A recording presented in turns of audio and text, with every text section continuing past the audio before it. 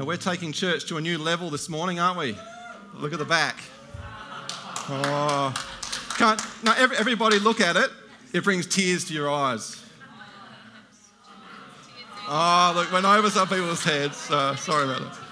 It's only one tear. It brings a tear to my eye. There you go. Keep going. Oh, what? You have the pun roll? Here we go. That's it. Hey, my name's Nathan, for those of you that don't know me. I've got a very interesting question. Who's never heard me preach before?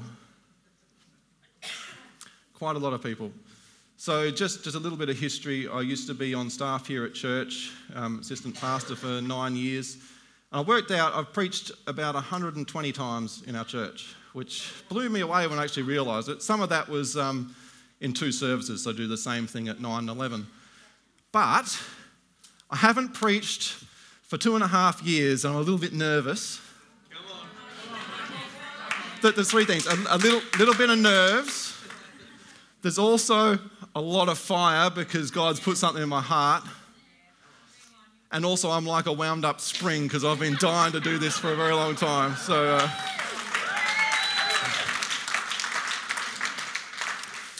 watch out.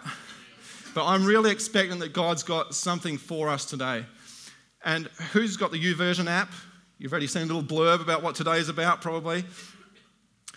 But we hear a lot about faith.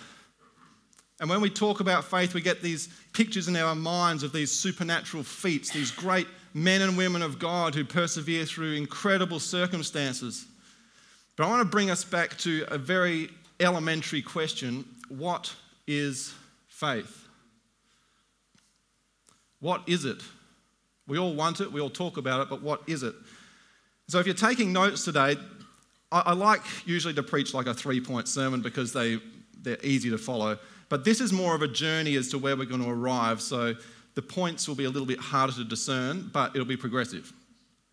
So what is faith? Well, if I look at my dictionary, or dictionary.com, it says that it's confidence or trust in a person or thing, or belief that is not based on proof. Now, I don't like those definitions, so I'm going to go to a definition in the Bible, in the book of Mr. Barista. Who knows that book? Hebrews. Get it? All right. Oh, look. Yeah, look. That's right. We'll warm into it, okay? The book of Hebrews, you'll never see it the same again. Hebrews 11, verse 1. In the NIV it says, "Now faith is being sure of what we hope for and certain of what we do not see." So this says, now faith is. So it's giving us a definition of faith. But I want to look at the King James Version because I like the words that it uses here. It says, now faith is the substance of things hoped for, the evidence of things not seen. So what is a substance? A substance is something of which a thing consists. What makes up a thing. So if I've got a book, the substance of this is paper, right? Paper makes up a book. Some people say, well, what about words? Yeah, but what if it's a picture book? Gotcha. What about porridge? What makes up porridge? Rolled oats. Rolled oats is the substance of porridge. Without that, it's not porridge. It's just milk and water and sugar. The substance of wine is grapes. The substance of music is pitch and rhythm. They're the things of which those other things are consisted of. So if we're looking at what a substance is, then I want to ask this in relation to faith. If this verse says that faith is a substance, can we just leave that verse up there for a bit, Jake? Thanks. If faith is the substance, what is it the substance of? What is the object? If faith is the rolled oats, then the things hoped for is the porridge. I want you to remember my sermon, that's why I use something a bit odd like porridge. So, faith is the substance of things hoped for. So now we need to understand, well, what are the things hoped for? So the things hoped for, they're hoped for because we don't have them yet. They're things that we desire, things that we want, but we don't yet have them. Because if I have a watch on my wrist, I do not have any hope of getting a watch. I don't need hope because I've got a watch.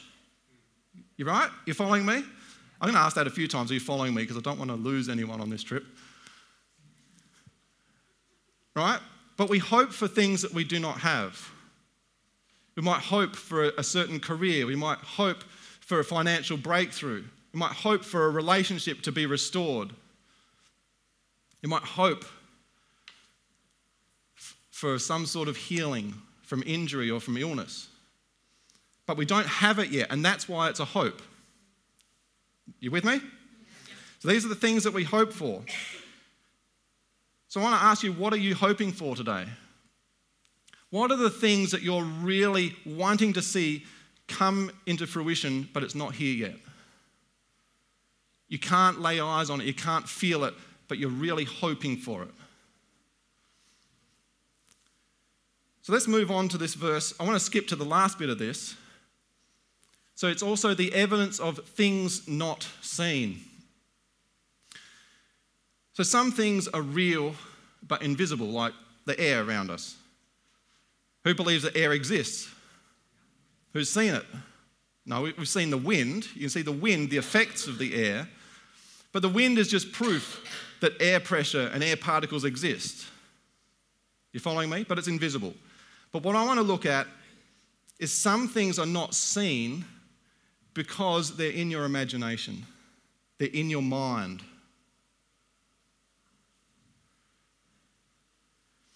For example, a business idea.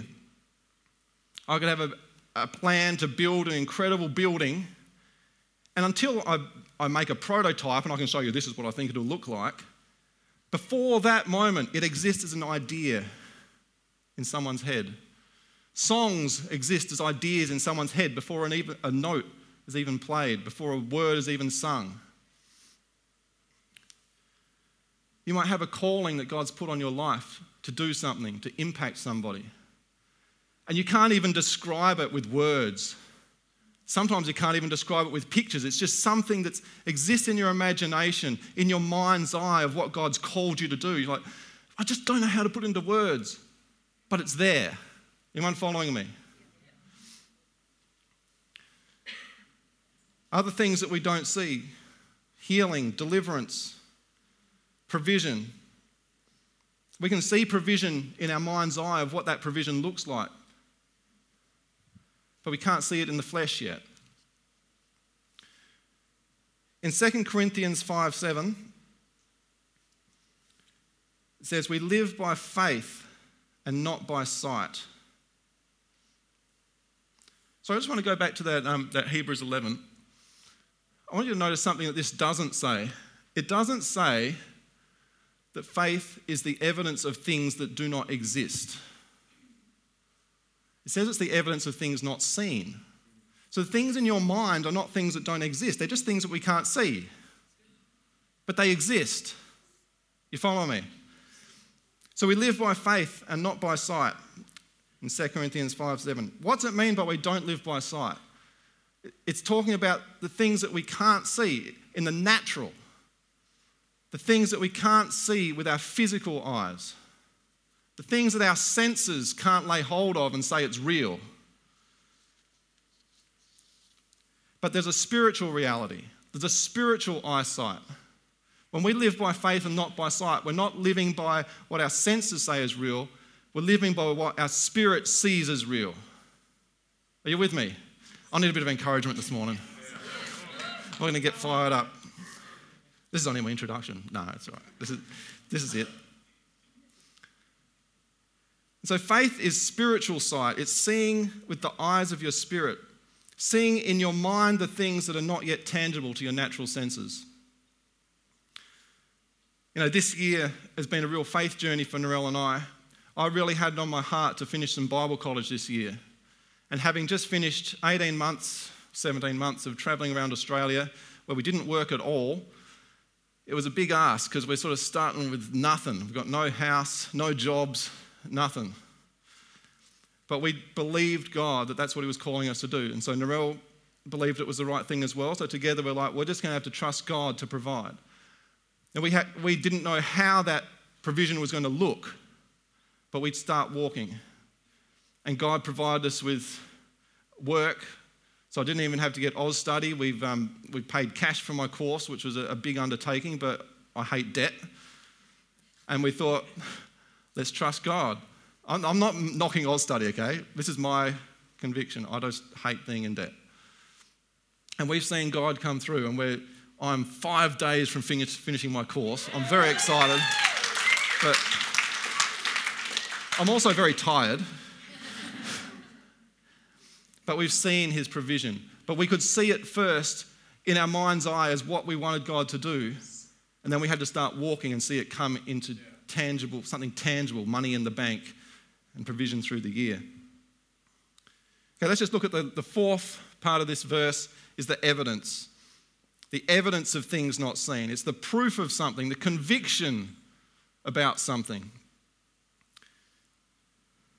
So wind is proof about air particles and air pressure.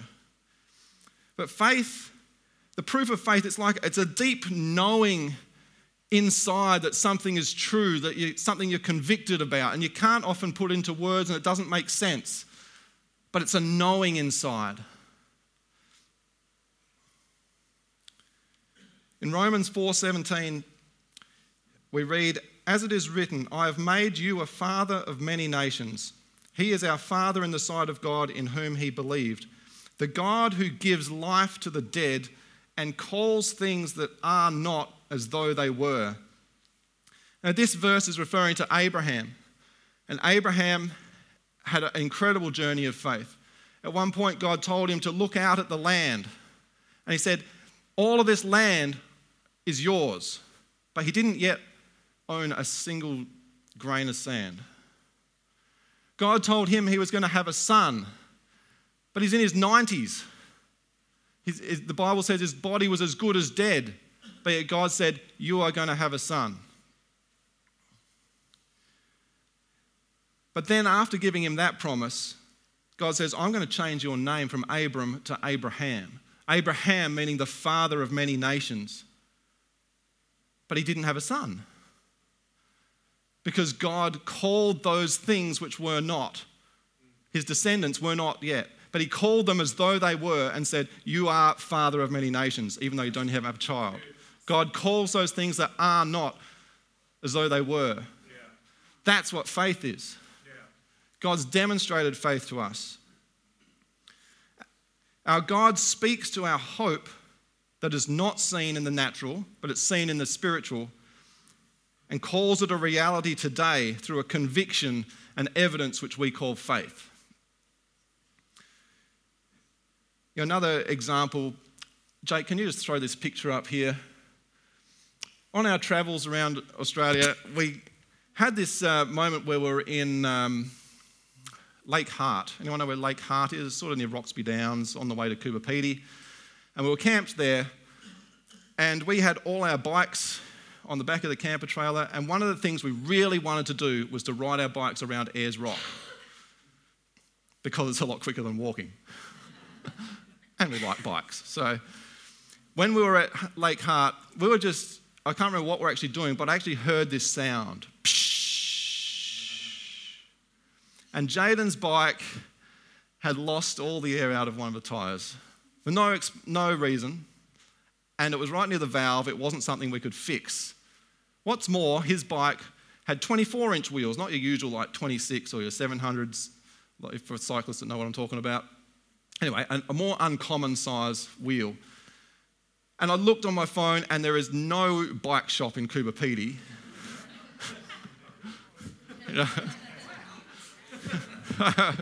You're surprised, where would you ride? I mean, what would you do? And so there was nowhere to actually get the bike fixed before Ayers Rock. And so we was like, God, you're actually the instigator of this trip, because it wasn't just our idea. God actually confirmed to us that this was what we needed to do. And we said, God, you're going to have to provide for us. But we thank you that you haven't let us down, and we believe that you will provide for us. So then we get to this little spot called Ingo Bar rest area, and this is what we could see. As you can see, oh, hang on, just go back a bit. This is where the bike shop is. No, there's no bike shop there. It's desert. We're in the outback. Okay, take the next picture. So we pull up here, and there's this bike sitting next to a bin. This bike has no seat. It's got broken pedals, a buckled wheel. The handlebars are twisted. But it had a back wheel that's 24-inch and full of air. Oh. So, pull out the bike kit, and it's like, well, it's obviously next to the skip bin for a reason. And so God provided us a 24-inch tube, and we could ride around Ayers Rock. So, God is true. When we pray, things happen. When we believe and don't doubt, things happen. So now I want to just take a little bit of a different journey with where we've gone. Thanks, Jake. You can get rid of the bike because it doesn't work. Now we put up a racer that works. That'd be good. So we've looked at what faith is. Faith is the substance of things hoped for, the evidence of things not seen. But you know, there are other people in other faiths that have faith, other religions that have faith. There are people that don't believe anything, but they can have faith that things will happen. They see it come to pass. They can have faith that they're going to get this job, and they get it. This might be a bit controversial, but faith is not something supernatural. It should be normal for us as human beings because we're created in the image of God. Now, that's a whole other subject we'll touch another time. Faith should be the norm, not the exception. But I want to ask this question, then what is Christian faith? What's the difference between faith and Christian faith? So to understand this, we need to look back at our very first verse. Can we go back to that, Hebrews 11:1 again? You're going to have this memorised by the end of the day. If faith is the substance, our Christian faith is the substance of things hoped for, then what are the things that we hope for as Christians? Now, yes, there is a level where we hope for breakthrough, we hope for healing, we hope for deliverance, we hope for that job, we hope for that relationship to be restored. But I'm saying, what is the core, the fundamental under all of that we hope for? Now, this isn't a fundamental list, but let me give you a few things. In Matthew 12:21 and 1 Peter 1:3, you don't have to put these verses up, don't hunt for them, Jake. It says that in Christ is the fulfillment of the Old Testament promise. In Galatians 5:5, we have righteousness in Christ. In Acts 23:6, we have a future hope for the resurrection of the dead, that this life's not just over when we die. In Titus 3:5-7, a hope for eternal life and the inheritance of the saints. In Titus 2:11-14, the hope for the return of Christ, that Jesus is coming again. This is part of our hope. In 1 John 3:2-3, the transformation into the likeness of Christ. This is something we hope for, but we're not there yet. In 1 Timothy 4:10, we have the hope for salvation of God. And 1 Timothy 1:1, the hope is simply Christ himself. This is an exhaustive list. This is the core of our Christian faith. This is the hope that we have. That it's not all about now, it's not all about what we see, it's not all about this world. There is a hope for something eternal, for a salvation that we're still coming to achieve in its fullness. We receive salvation when we believe in our heart and confess with our mouth that Jesus is Lord, which some of you might want to do at the end of this meeting. Then it says that we are saved. But this salvation is only fully realised when we're with him, when every tear is wiped away, when we see him face to face. Are you following me? This is the hope that we have as Christians. And this hope as a Christian, it's not wishful thinking. It's not like, oh, I hope this is going to happen. It's a confident expectation. In Hebrews 6:19-20, it says that we have this hope as an anchor for the soul, firm and secure. See, if we have these things that are our hope, this eternal destiny, then we can go through anything here on earth because no one can take this hope away. This hope is sure. Do I hear an amen? Are you following me? Do you believe it, or am I just ranting? We have this hope as an anchor for our souls. And our present joy now is based on a future joy. Something that cannot come to nothing and cannot be taken away. In 1 Peter 1, 8-9, it says, though you have not seen him. Who here has seen Jesus in the flesh? I'm really keen. If I see a hand, I'm going to come and talk to you. It says, though you have not seen him, you love him. Who loves Jesus? But you haven't seen him. So though you have not seen him, you love him. And even though you do not see him now, you believe in him and are filled with an inexpressible and glorious joy, for you are receiving the goal of your faith, the salvation of your souls. So the reason we can have joy now as Christians is because we know there's a future joy as well. And that's why we can go through anything. There's a theological principle called the now and not yet. Like I said with salvation, we experience salvation now in Christ, but it's only in its fullness, not yet. It's still to come. Are you with me? All right. So I want to just shift now. If we've looked at what faith is and what Christian faith is, what does faith look like? This is where it starts getting exciting. Well, it's already exciting for those that like to think, but now it's a little bit more experiential. So I want to tell you about three little passages. In Luke 8, 42-48, don't turn there, I'm just going to talk about these three very quickly. There's a woman with an issue of blood, and she needs healing from Jesus, and there's a really tight pack of people around Jesus, and she just can't get close. But she says, if I can just touch the hem of his garment, I'll be made whole. And she does. She pushes in, and she touches him, and she's healed. And Jesus says, your faith has healed you, because she had faith in what Jesus could do. You with me? Yes. A paralytic man in Luke 5, 18-20. Again, the house is full of people. Jesus is preaching. And this paralytic man needs to get healed, but there's no way he can get close enough. And so his friends say, I know what we'll do. We'll climb up on the roof, pull the roof apart, lower him through the roof right to where Jesus is. Then he'll see him. And so they do.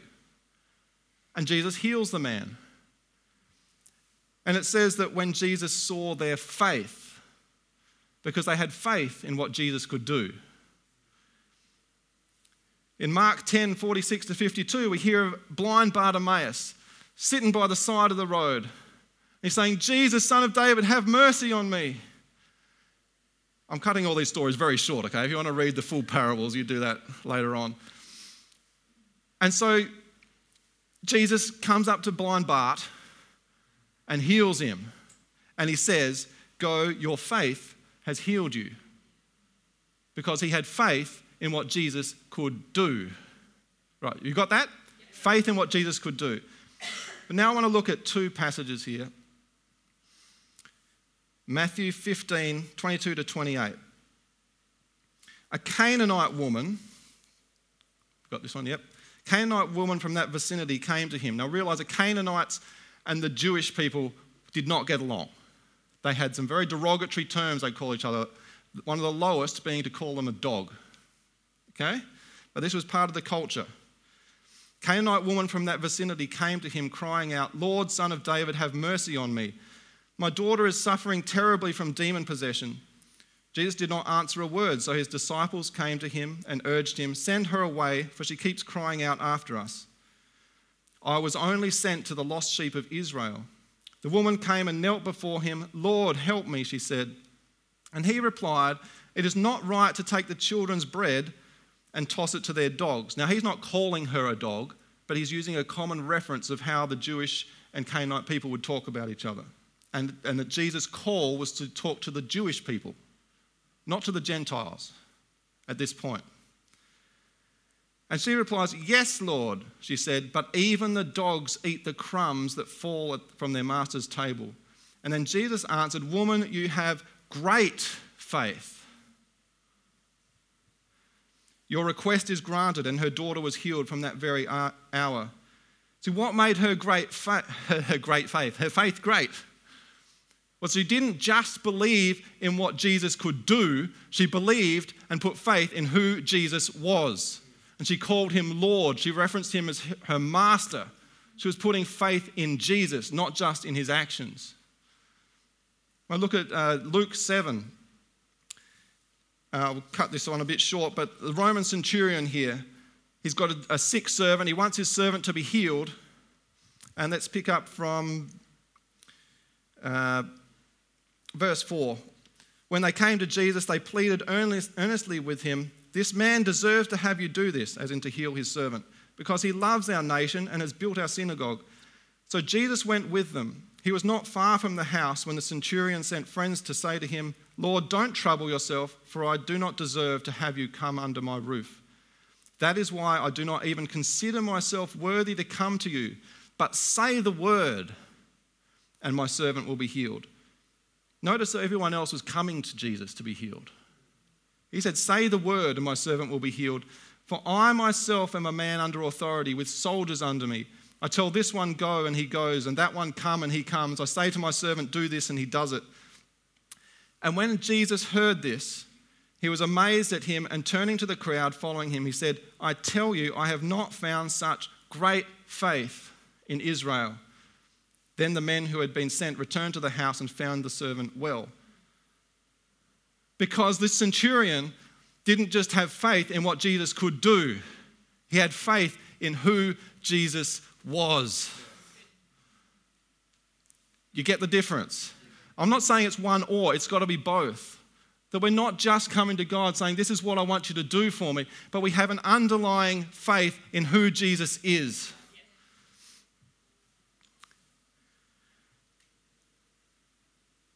In Hebrews 12:2, it says, "Let us fix our eyes on Jesus, the author and perfecter of our faith." Now, I'll just give one more example from our little trip that we did. Little trip being 17 months. But at the very start of this trip, I found it very difficult to embrace our lifestyle. We had never camped in our lives, and we're embarking on this trip with a camper trailer. I mean, some people would say that's stupid or ignorant or naive. I don't know. But for us, it was obedience to what God called us to do. God didn't say do it in a camper trailer. That was just how we could do it. But our holidays previously comprised of a very well-planned holiday. We always planned our accommodation and what we were going to do. And so it took all the variables out of it. Because I'm a very planned sort of guy, very systematic. I like to know how things are going to work. And so now we're on this trip, and every night it's, where are we going to stay? And I'll tell you what, I was really edgy that first few weeks because it stressed me out. Where are we going to stay? What if there's no room for us? What if we can't find a spot near the side of the road? Or we got to Lake Hart and God provided the last spot amongst about 100 different caravans and everything, but there's a little bit that we could just fit in with our camper trailer. But it stressed me out. And what I learnt over those first few weeks turned into something I had to continue to live over that whole time, is to trust God, to have faith that He would provide.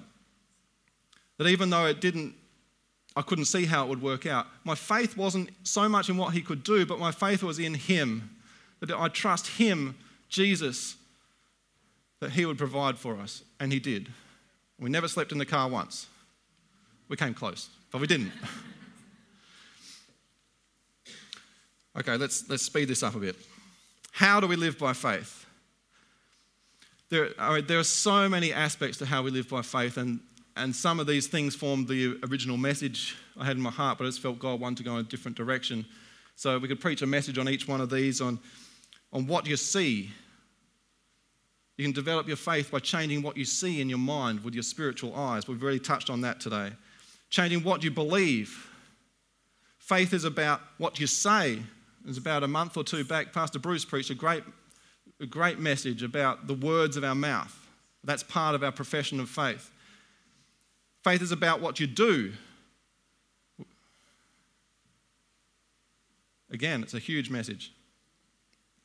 All these things deserve time, but not now. But ultimately, living by faith requires us to read the Word of God.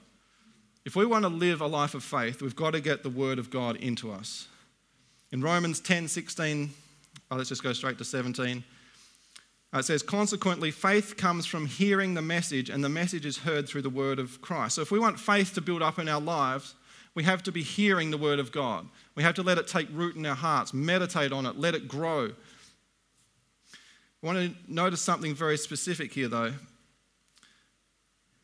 It's not just about hearing the word. It's not just about reading it. There's something extra that we need to do. And we can see it here in Hebrews 4, verses 1 and 2. It says, therefore, since the promise of entering his rest still stands, let us be careful that none of you be found to have fallen short of it. For we also have had the gospel preached to us, just as they did, they being the Israelites. But the message they heard was of no value to them because those who heard did not combine it with faith. When we're establishing faith in our lives by reading the word and getting it into us, it's not just about memorizing it. It's not just about a habit of reading it. It's about applying faith to it. It's combining the word with faith that's going to cause an effect. Are you with me? So we need to make sure we mix faith with our reading of the word, our faith with the promises that we get from his word.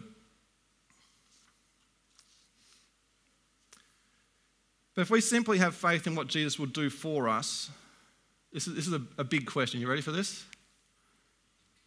Who here has got faith that things are going to work out all right for whatever circumstance? Now, I'm not trying to underscore that at all. This is just a different angle we have to consider this morning because God laid it on my heart. If we simply have faith in what Jesus will do for us, then what happens if the things that we hope for don't come to pass? I'm all for living by faith, and I'll continue to live by faith. But what happens when I've got a sickness or an illness and I'm believing God for that breakthrough and it doesn't happen? What happens when I'm believing God for that financial breakthrough and it doesn't happen? When I'm believing God for that relationship to be restored, but it doesn't get there? What do I do with my faith? Because our faith needs to be anchored in a secure hope, a future hope of our salvation, of eternity. So this is the core of our faith. And where we often can slip up is by putting all our faith in an outcome for what we're believing for instead of the faith in the one who provides it. Faith in Christ and in who he is, not just what he can do. Because if for some reason in his sovereignty those things don't happen, we still need to have this underlying foundation of faith in Christ for our future hope.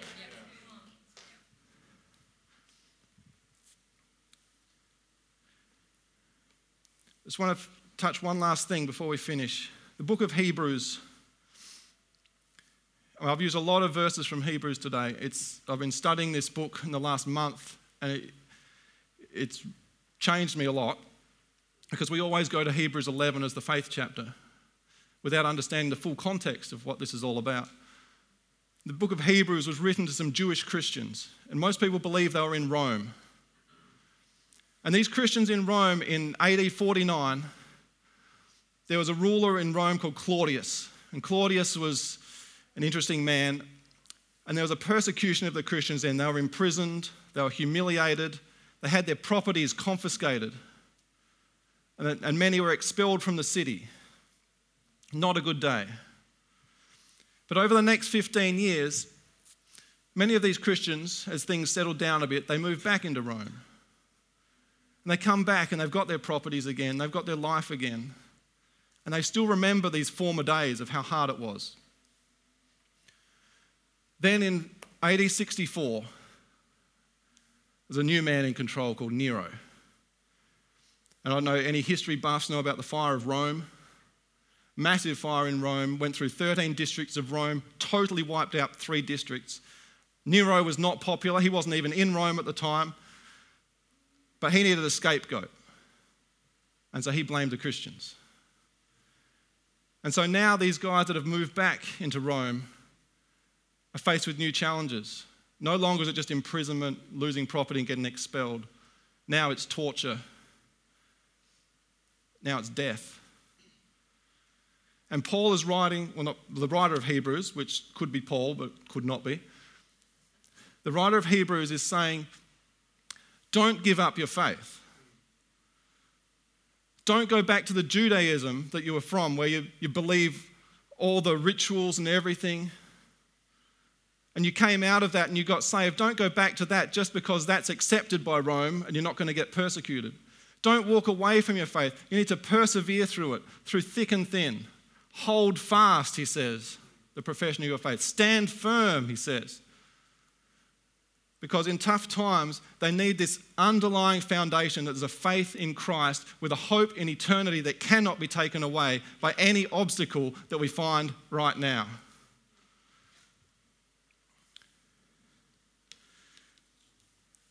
And I want to finish with this little passage from Hebrews 11, from verse 32. It says, and what more shall I say? After we've just talked about 30 verses of the heroes of faith. I do not have time to tell about Gideon, Barak, Samson, Jephthah, David, Samuel, and the prophets, who through faith they conquered kingdoms. Yeah, that's faith. They administered justice. They gained what was promised, who shut the mouths of lions. They quenched the fury of the flames and escaped the edge of the sword, whose weakness was turned to strength, and who became powerful in battle and routed foreign armies. Women received back their dead, raised to life again. These are incredible feats of faith. But what if we keep reading? Others were tortured and refused to be released, so that they might gain a better resurrection. Some faced jeers and flogging, while still others were chained and put in prison. They were stoned, they were sawed in two, they were put to death by the sword. They went about in sheepskins and goatskins, destitute, persecuted, and mistreated. The world was not worthy of them. They wandered in deserts and mountains and in caves and in holes in the ground. These were all commended for their faith, yet none of them received what had been promised. Today, I want us to lay a correct foundation. I want us to shift our faith. Can I have the worship team up? I want you to stand with me just as I finish up here.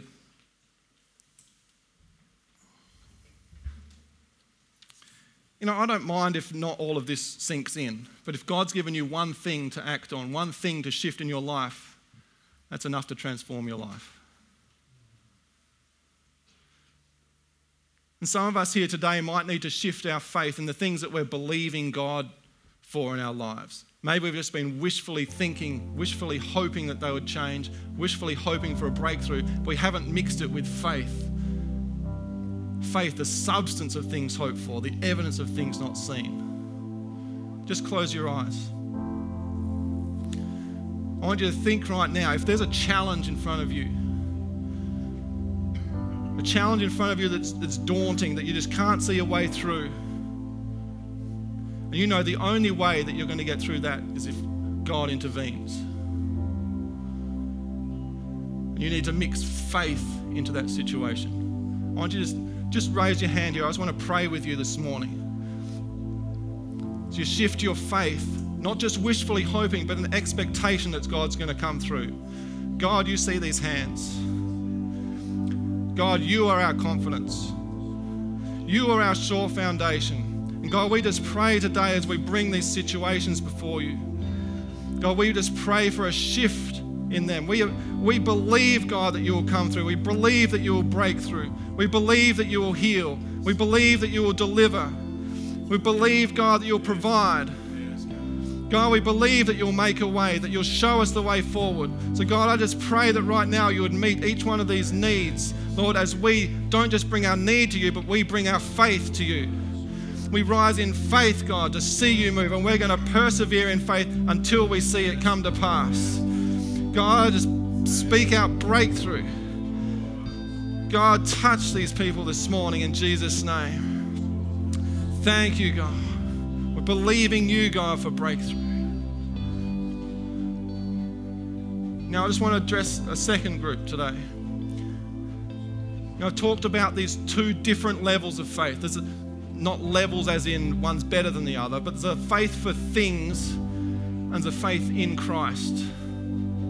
this underlying faith. And some of us have put our faith into particular outcomes and forgotten the underlying faith in Christ, and it's been rocked when we haven't seen things come through the way that we wanted them to. We haven't seen the breakthrough, we haven't seen the healing, and we've allowed it to shake the foundation of our faith. But we're encouraged in Scripture to stand secure in this hope and this faith. If that's you, why don't you lift your hands? I want to pray with you this morning. If you need to shift your faith back to that foundation that can't be moved. God, for those of us that need to re-establish that foundation, that through thick and thin we hold on to this hope in eternity that enables us and empowers us to walk through anything now, God, I just pray that you'll restore to us the hope of our salvation, the hope that can't be taken away, the hope that's an anchor for our souls. And God, I just pray you'd give us a new conviction, a new passion to stand firm through anything that life throws to us. In Jesus' name, thank you, God. And just finally, if you've never received Christ,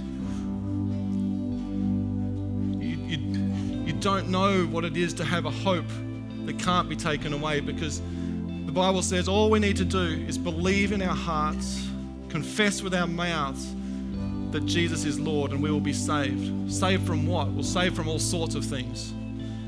But saved to what? Saved to eternal life. Saved to life in Christ. Saved to a love that's beyond anything else you could imagine. If this morning you need to give your life to Christ, and you'll know, as I've been talking this morning, the Holy Spirit will have been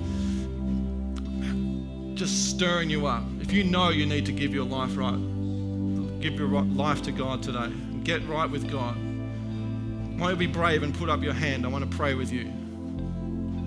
Is there anyone today you say, I want to get right with God? Thank you.